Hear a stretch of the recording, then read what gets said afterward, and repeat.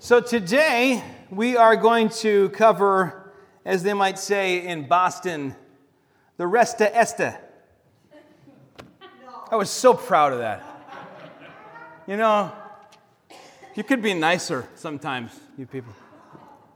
Speaking of which, this past Thursday, there was a holiday, March 17th. I don't know if any of you took part in any of those celebrations. Who did? Raise your hand if you took a little part in that little... Oh, wow, not many. Not many at all. Okay. Well, that doesn't surprise me. This is a significant holiday really for people who have a particular cultural background and maybe a particular genealogy. But you know, you've seen the big celebrations and parades that take place. You know that on this holiday, men are encouraged to drink alcohol, and most of them need little encouragement who are taking part. People share in communal feasts with friends and family. There's the exchanging of gifts. Food is given to the poor. And there are eating of particular foods that are reserved only for that day for many people. You know what I'm talking about. Haman's ears, Haman's pockets, which are filled pastries, of course. There's also the public reading or reciting of the scroll of Esther. Children will blot out the name of Haman during the reading of this scroll using a grogger, which is a small wooden ratchet instrument that makes a loud noise. And people wear masks and costumes.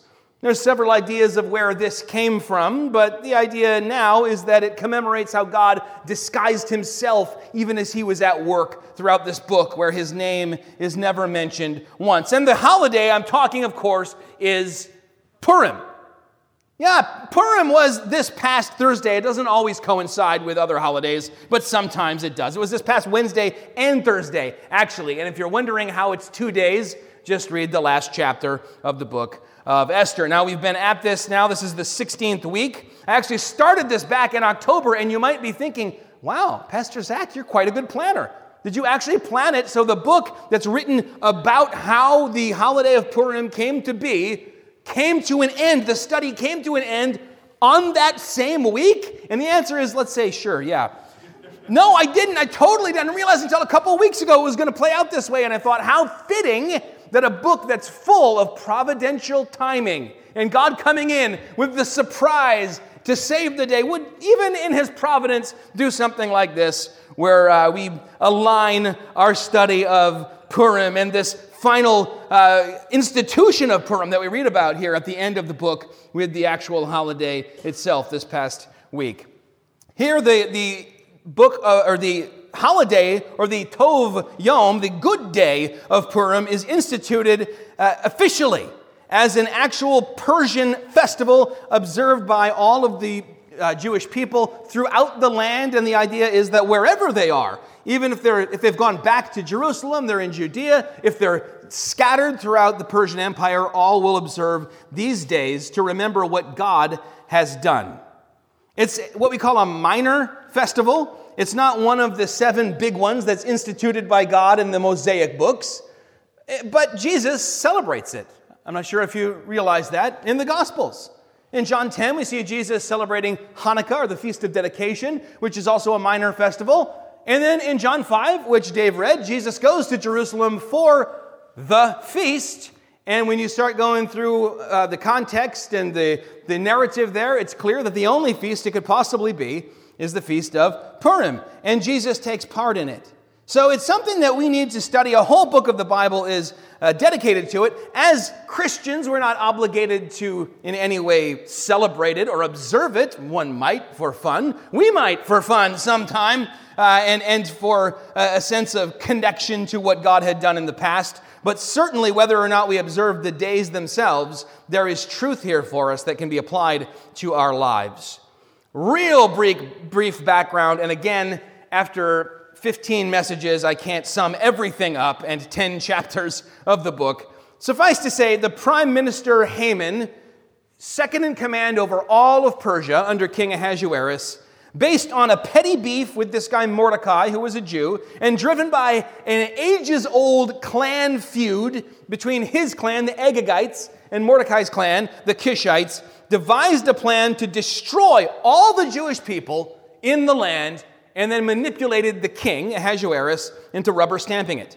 This is the story of how Queen Esther, with the help of her cousin/adopted father Mordecai, saves the day by going to the king, exposing Haman, and appealing to the king, and getting a second edict, which allows them to defend themselves, saves their lives, and even actually puts them in a better position than they were in to begin with. So, of course, it's a time of celebrating.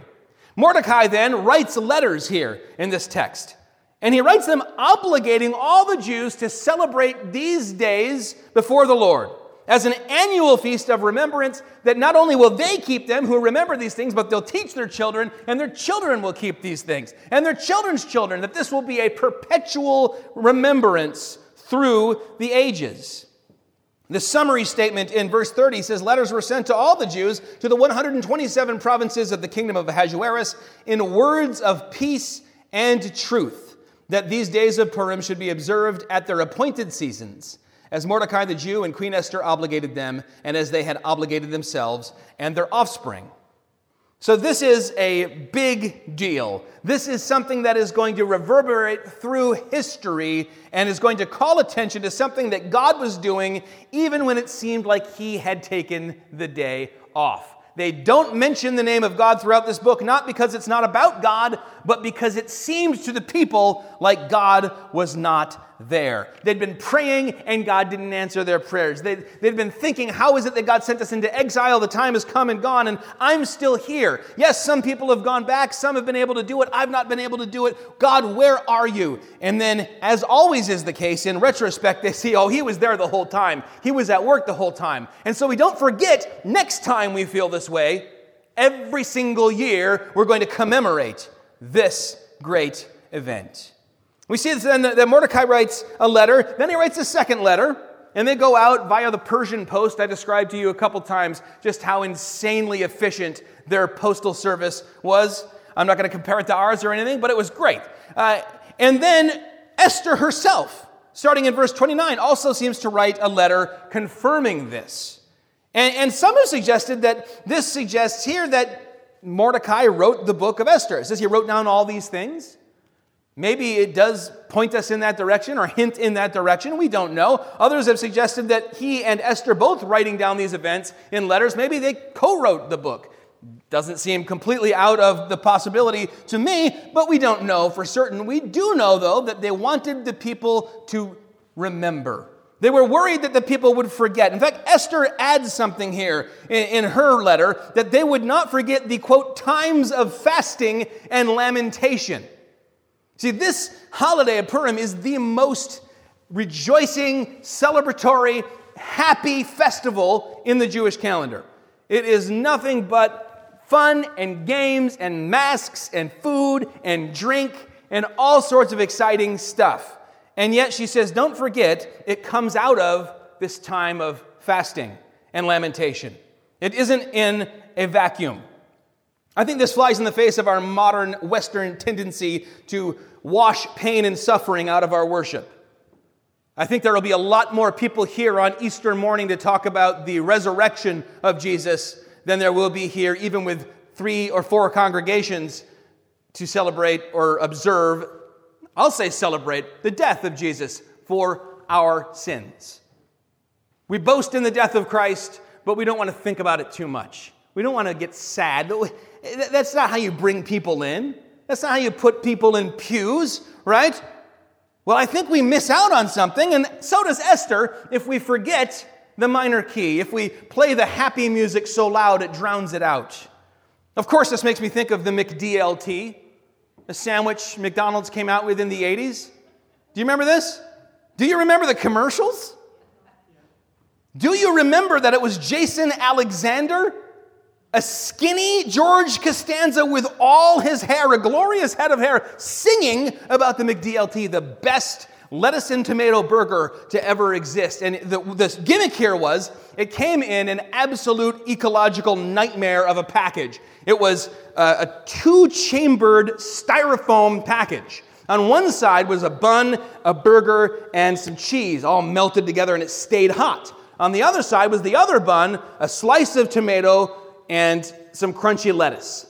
And you'd get it like that cold on one side, hot on the other. You'd open it up, and just before you eat it, you'd smash them together, and the lettuce is still crunchy. It's not wilty. The tomato's still a different kind of white pink because it's McDonald's. But you have this idea of a hot and cold together sandwich, rather than what you'd normally get, which is it sits on the counter for a while, and you take your fast food hamburger, and it's tepid. The cold stuff has gotten a little warmer, the hot stuff has gotten a little cooler, and the whole thing's just kind of gross. That was the idea. Jesus also says in Revelation 3, I don't want something lukewarm. Be hot or be cold. If you're lukewarm, I'll spit you out of my mouth. I think what tends to happen when we take the pain, the suffering, the bad things going on in the world, the minor key aspects of our faith, the troubles that God's people have been through or are even going through right now, and we kind of overwhelm them and give them a brief moment of acknowledgement and then just immediately rush into the happy stuff. We say, okay, yeah, Good Friday, right, and then run right to Easter morning, is that the hot and the cold kind of just become tepid together, and you don't get the full experience. It's been said that the pain and the praise actually aid one another, that without the praise, the pain it's unbearable. But without acknowledging the pain and how God has been with us through difficult times and trials and struggles, our praise rings hollow. And that's what Esther, I think, is saying here. She says, do not forget in your celebrations the times of fasting and lament. Believing through times of trial or crisis is what develops our faith. We certainly see that as Paul goes through this progression of endurance, brings this. You remember that passage? Or this one, Isaiah 43, 16 to 21. Thus says the Lord, who makes a way in the sea, a path in the mighty waters, who brings forth chariot and horse, army and warrior. They lie down, they cannot rise, they are extinguished, quenched like a wick. Remember not the former things, nor consider the things of old. Behold, I am doing a new thing. Now it springs forth. Do you not perceive it? I will make a way in the wilderness and rivers in the desert. The wild beasts will honor me, the jackals and the ostriches, for I give water in the wilderness, rivers in the desert, to give drink to my chosen people, the people whom I formed for myself, they might declare my praise. Now, when he says, remember not the former things, and we stop and say, wait a minute, the entire Old Testament economy is built on remembering what came before, right? What's going on here? Every time God mentions who he is, he's like, I'm the Lord your God, as if his last name is, who brought you out of Egypt. He points them to their deliverance. He points them back to remember in all of these 7 great Mosaic holidays, which we're going to run through in a minute. All of them point backwards to things that God has done, mighty things in their past, faithful things in their past, how even when they were faithless, they were faithful. He says, just like we said last week, don't lose your momentum, looking back and focusing on those things, acknowledge them, and then in the spirit of Purim, look forward to a God who can and has and will deliver you. And all of this then is to be commemorated. You know, the Gospel of John famously ends after the resurrection with a description of why he wrote the book.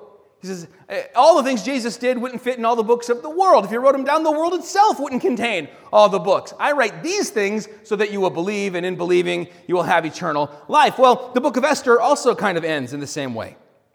This book is written so the people would remember God's grace and his deliverance and would rejoice. We've said again and again that this book is full of divine reversals. Things appear to be going one way, and then they go the absolute opposite way. It looks like Haman's going to be honored, and then suddenly his enemy Mordecai is honored instead. It looks like Mordecai is going to be hung on those gallows, instead Haman is hung on his own gallows. Well, here we see the ultimate divine reversal, where it looked like the enemies of God's people would surround them and destroy them, and instead the opposite happened, and so they together celebrate. Note a couple things. First of all, what is celebrated is not the fighting or the killing, but the end of the fighting, the rest that they had, the peace that they had. Queen Esther and Mordecai issue edicts making this celebration permanent because now they have the rest. Now is the time to celebrate. You don't celebrate before the job is done. Secondly, they give gifts to the poor. And that might seem random, like, okay, I'm really happy and I want to do something good, so I'll give gifts to the poor. But it's not as random as it seems, because this is all undoing Haman's edict of death. which specifically said, from the least to the greatest, everybody, rich and poor, young and old, is fair game and is to be put to death on this particular day. The day that they're now celebrating is a day of deliverance. And now instead, those who have give gifts to those who not, and everyone from the least to the greatest has a reason to celebrate on this day, or these 2 days of Purim. The ultimate divine reversal takes place, though, for Christians. Not for the Jews under Esther, not for Israel under Moses. All of these things in the Old Testament are foreshadowing, pointing forward to the cross of Jesus. And by the way, everything after the Gospels in the New Testament is pointing back to the cross of Jesus and the empty tomb. And so for us, when we commemorate God's great work amongst us, His grace, His deliverance, we are pointing to that one thing. It's actually kind of odd and macabre when you think about the fact that churches everywhere are adorned with crosses, right? Can you imagine if someone was wearing an electric chair around their neck? You'd think they were nuts. You would not go near that person. You'd say, that guy's got some dark stuff. I don't want to be around. But a cross is also an instrument of execution because it's the greatest reversal that ever took place. By this instrument of death comes our life. And we, like those people in Israel who had a tendency to forget, have a tendency to forget that as well. That is why we gather together week after week on the Lord's Day. Martin Luther was asked, why do you always preach the gospel? He said, because every week you always forget it. As do I. That's what we do. We forget, and so we need to hear it. We need to read it. We need to remember it again and again. Throughout the Old Testament, notice there's a tendency to set up Ebenezers or cairns. It's like bagel. I have a hard time pronouncing that word correctly. Cairns? Cairns. Piles of rocks. When we're at like Mackinac Island or somewhere beautiful up north, and people have just piled up a bunch of rocks randomly, my wife gets mad and knocks them down. I can tell Dave does as well. Yeah, it ruins pictures you want to take. It ruins the beauty of it. And it would completely kind of obscure any meaningful pile of rocks that had been set up. And then in the Old Testament, it's not just random. They're not like, well, we're wandering in the desert for 40 years. You know what I do? I pass the time by piling rocks. No, they do it for a particular thing, a monument. And, we look at Joshua 4, after they'd crossed the Jordan. They don't just cross the Nile on dry land. Remember, they also cross the Jordan. The priests carrying the ark walk in, and as soon as they start to walk in, the waters, it says, begin to pile up. They all cross over, and while the waters are piled up, they set up 12 stones for the 12 tribes. And then when they walk out, in the middle of this river are these 12 stones, and they're told, now when your kids ask you, what are these stones here for? Tell them this story. It's a reminder. In Joshua 24, there's a standing stone in Shechem to mark a great victory. In 1 Samuel 7, after defeating the Philistines, Samuel sets up an Ebenezer. That means a stone of help. God has helped, he says. And there is this stone, this memorial, this monument. We need to do this today as well. You could do this in your yard with stones, I suppose.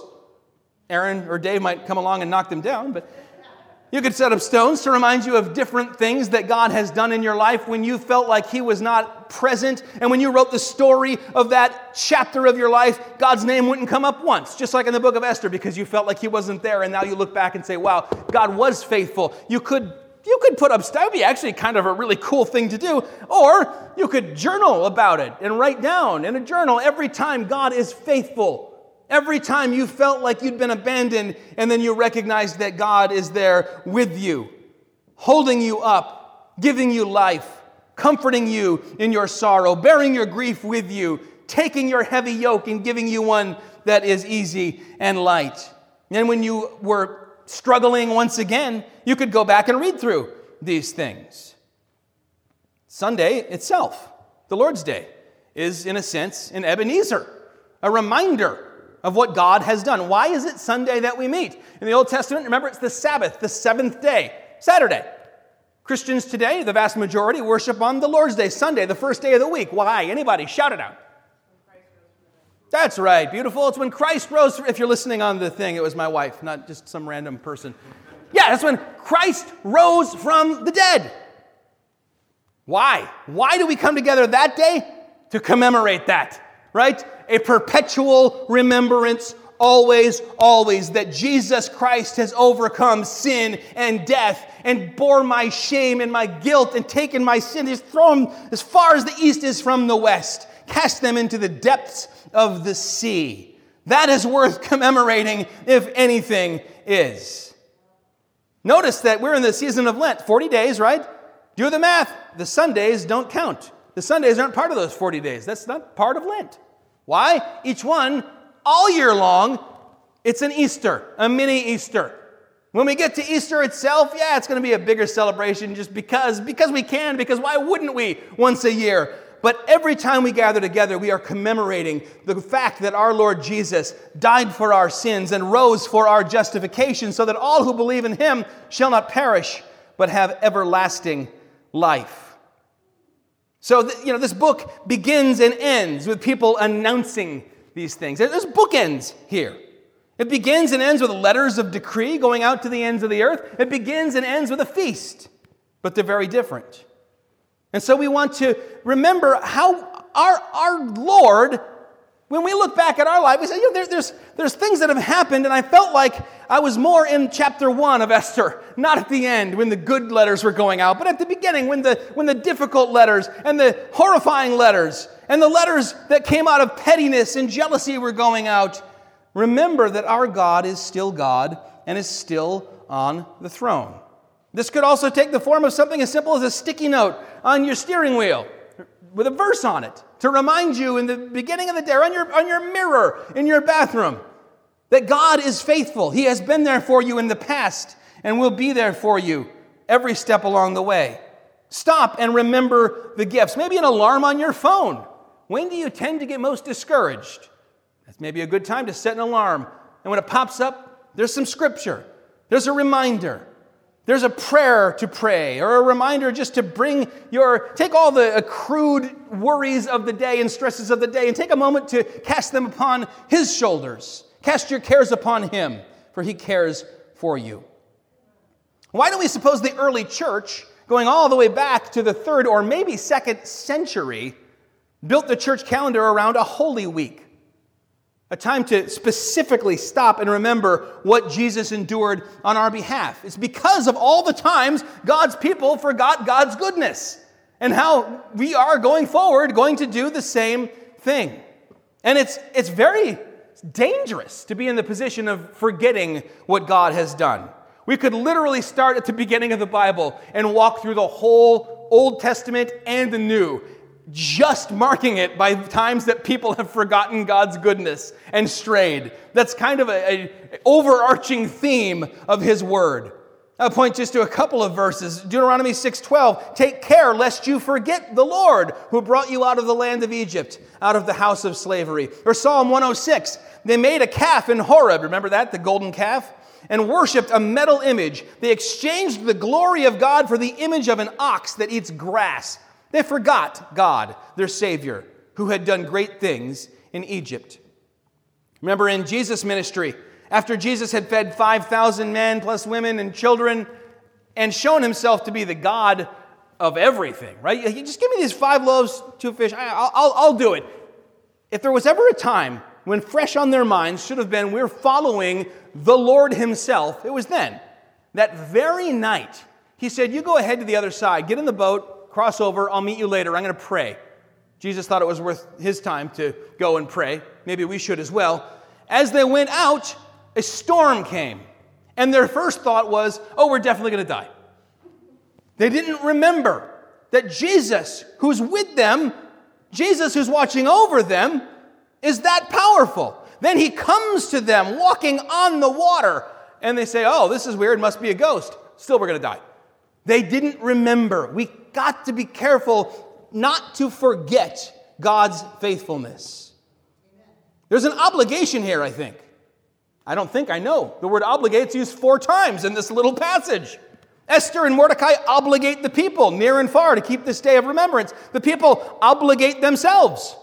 And I think we freak out every time there's something that starts to go awry, every time I start to feel like things are spinning out of my control and I can't keep them within my hands and my oversight because I haven't erected enough memorials, enough Ebenezers, to remind me what God has done before.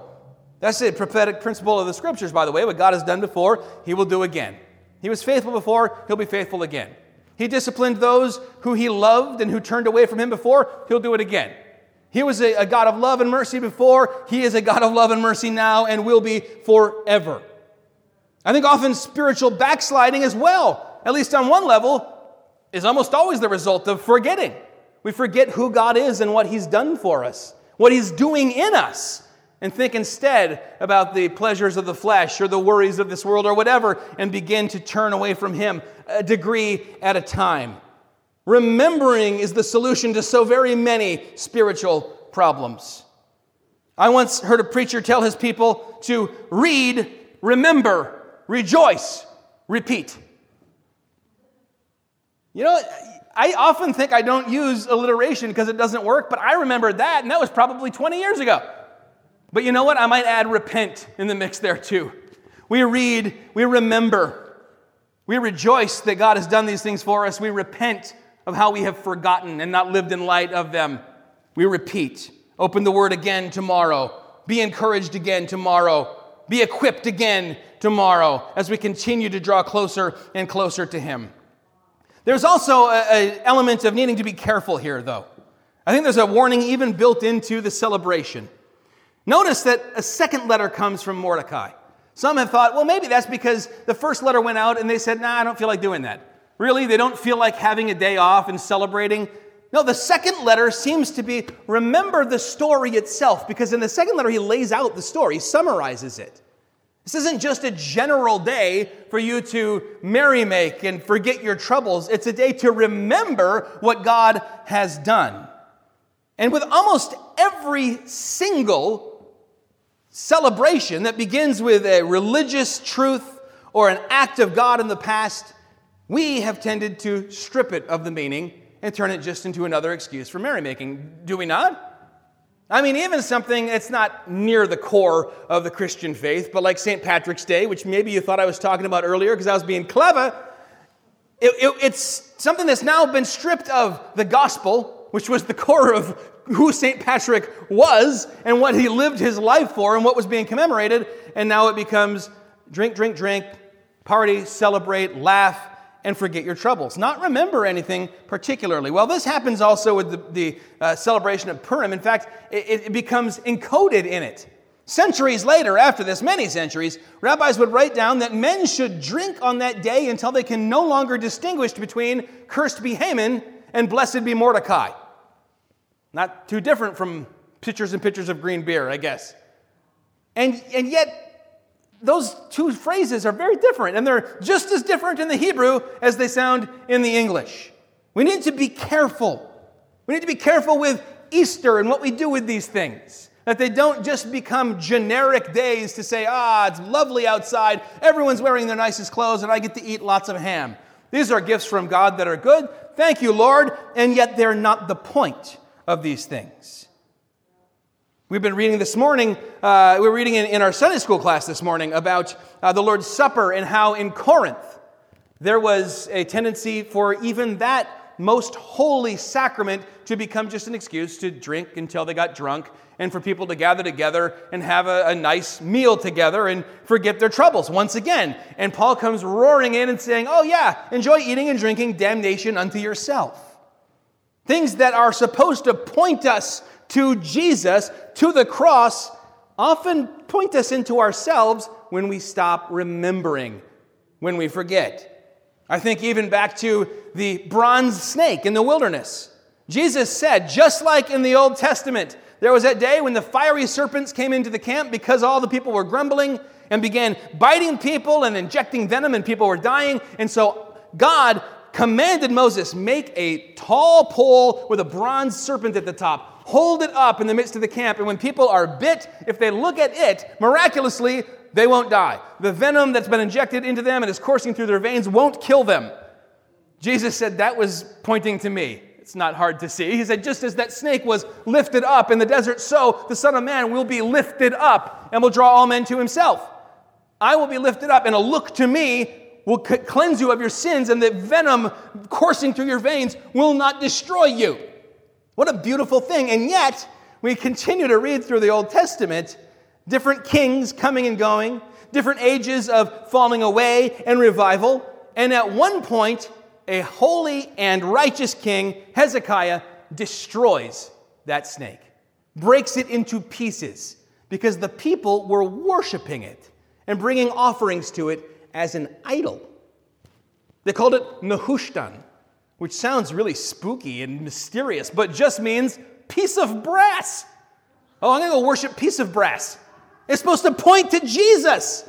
Sunday morning, gathering of the church is supposed to point to Jesus. The temptation in every church everywhere is to say, no, let's let it point to yourself.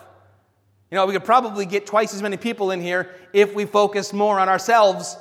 And it was pep talks about look good, feel good. You know, love, live every day like it was Friday or whatever the case. It's supposed to point to Jesus. Don't forget, Esther says, the lamentation and fasting. Don't forget Jesus' suffering and death on the cross, as well as his resurrection and the new life that we have in him. So again, this book began with thoroughly heathen banquets where the king celebrated his own greatness and ultimately cast his own wife aside, sent her into exile when she wouldn't get on board with that agenda. The book ends with a godly feast, celebrating God's great deliverance and his faithfulness in caring for and protecting his people even while they remain in exile. And I think that's a good place to leave our study of this book. That these letters go out to the end of the empire, some of them going as far as 2,000 miles. Near and far is the language here. Send out letters near and far. That calls to mind Isaiah 57. I have seen his ways, but I will heal him. I will guide him and restore comfort to him, creating praise on the lips of the mourners in Israel. Peace, peace to those far and near, says the Lord, and I will heal them. Their great enemy had been defeated. We read in verse 27. And there we see that it's not just them who are going to celebrate. It's not just their descendants who are going to observe these days, but others also will join them. That happens when we commemorate Jesus Christ as well. People will come and join you when you truly live your life as a celebration of who Jesus is and what he's done. When you truly remember and acknowledge with your lips that Jesus Christ is Lord and God has raised him from the dead. When you truly proclaim the gospel to those who are far off, God will draw them near. And in this book, he uses two very flawed, imperfect people to deliver Israel. This is his exact style. And in using them, he transforms them so that in stark contrast to Ahasuerus in chapter 1, we see Esther and Mordecai in the final verses of Esther using all their power and wealth and might for what? Helping the people, aiding the people. That's amazing to me. Their influence and their glory, everyone, when they get it, they say, oh, look, I must have earned this. This must just be how great I am. Let me bask in it for a moment. Not these two. They use it so that they can help those in need, particularly those who are of Israel. And then, of course, we don't end with Ahasuerus dead or somehow deposed or dethroned if it was a Disney movie. Now, if it was an older Disney movie, it would end like that. He'd fall off something high. A more recent one, he'd come around like this. But what we see is that this guy has changed a bit. God has been working through this wicked king. He has been, as we read in 1 Corinthians 7, sanctifying Esther's husband through Esther herself. And now he has gotten rid of his wicked advisors and yes men and drinking buddies who used to tell him how to live and how to rule, and instead has replaced them with this man, Mordecai, who is godly and honorable. And speaking of Mordecai, we end the whole book with just a summary of his greatness. Power had corrupted Haman, but Esther and Mordecai are humbled by their promotion, and they feel the great responsibility of stewardship to use it in such a time as this for his glory and the good of his people. Look at how Mordecai goes from telling Esther, don't tell anyone you're Jewish, that's dangerous, to in the last few verses of this book, this is how he's described. He was great among the Jews and popular with the multitude of his brothers, for he sought the welfare of his people and spoke peace to all his people. How fitting then that at Purim they help the poor. This is a little Mordecai Esther move. I have something that can help someone who's in a difficult situation. I am going to do that. I am going to help them. And I think that story that Dave read of Jesus in John 5, going to Jerusalem for the feast, which, yes, I think I can defend, it was certainly Purim, and then going to the pool of Bethesda, and there he heals someone. I think, well, he's probably doing this in honor of Purim. Yes, Jesus healed people all the time, but if he's there on that day and says, what do I have to give? It must have been in the back of his mind. Some people are off giving a few coins over here. Some people maybe are bringing food to a neighbor who is hungry or going and helping with housework with someone. I'm going to go to that pool where people wait for the water to be stirred up and then go in and hope they'll be healed, and I am going to give someone back his life.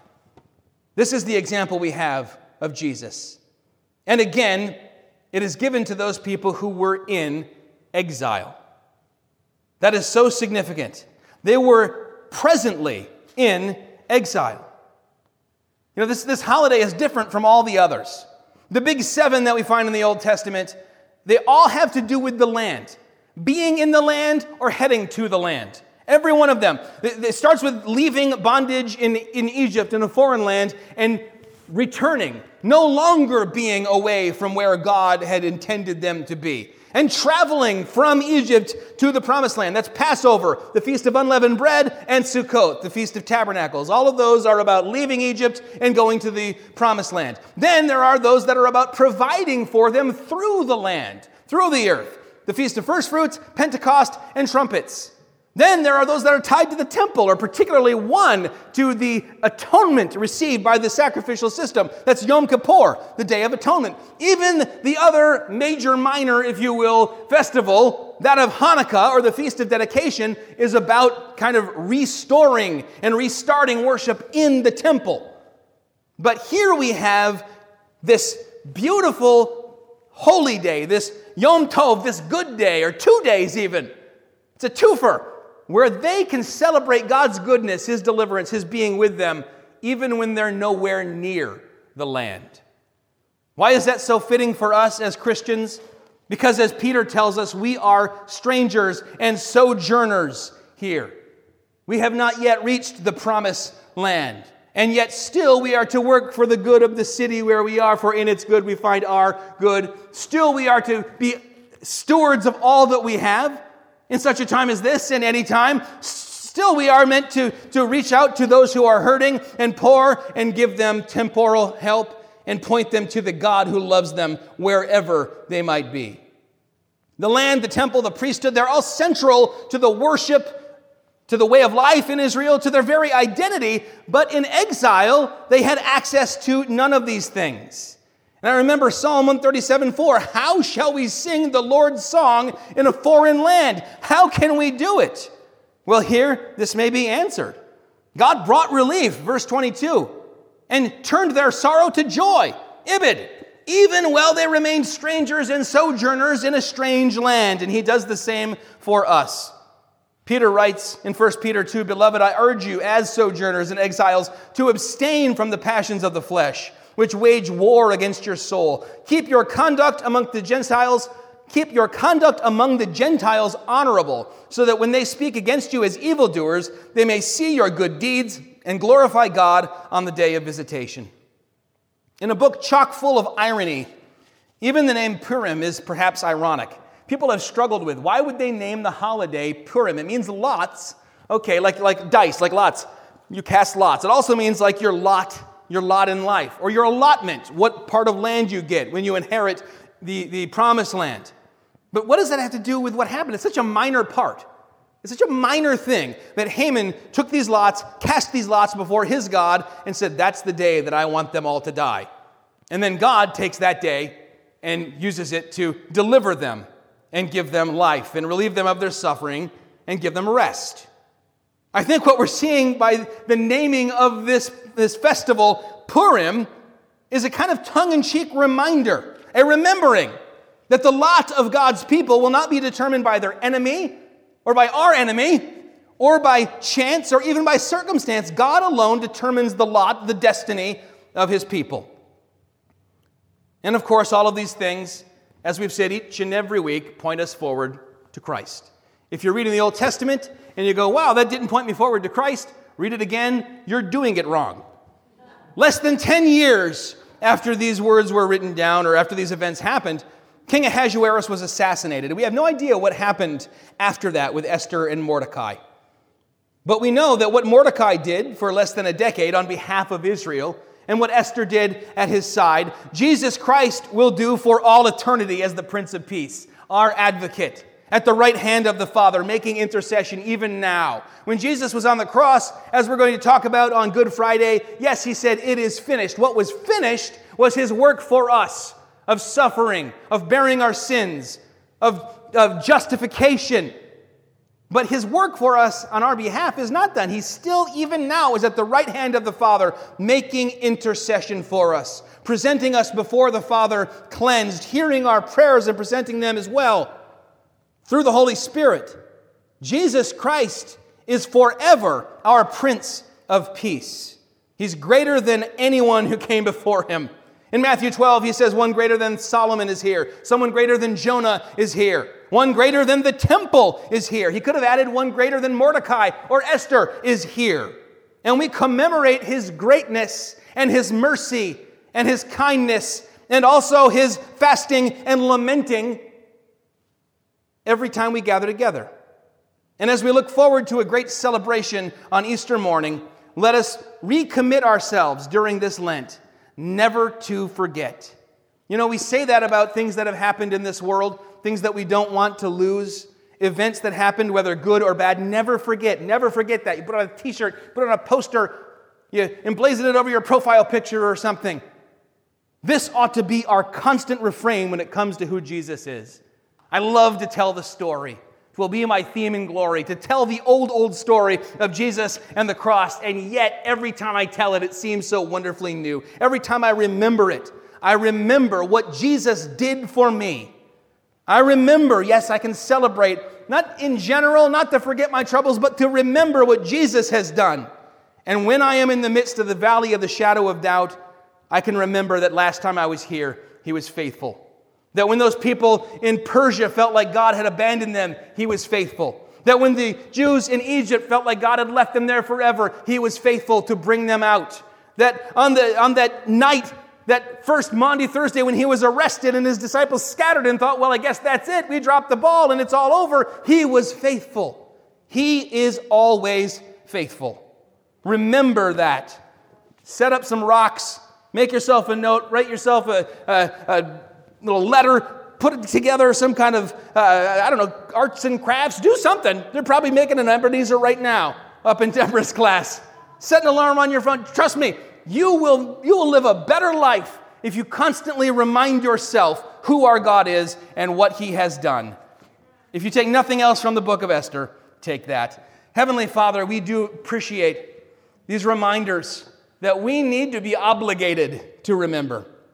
That if we are not obligated, we will forget. That if we forget, we will not see you as faithful, and we will begin to flag in our own faithfulness, that we will not follow you so closely. We'll begin to try and take matters into our own hands. We'll begin to try and do everything by our own strength, and Lord, before long, we will fall away. We pray that you would help us to remind one another, to tell each other the great story, and preach the gospel to each other.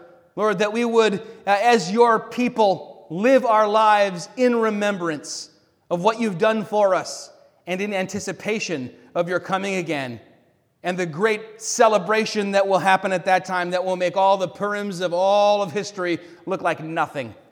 Lord, we are thankful for the story of Esther and Mordecai, one that has no reference to your name and yet which we see your fingerprints all the way through.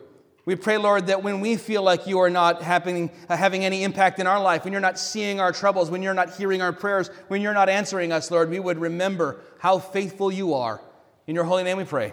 Amen.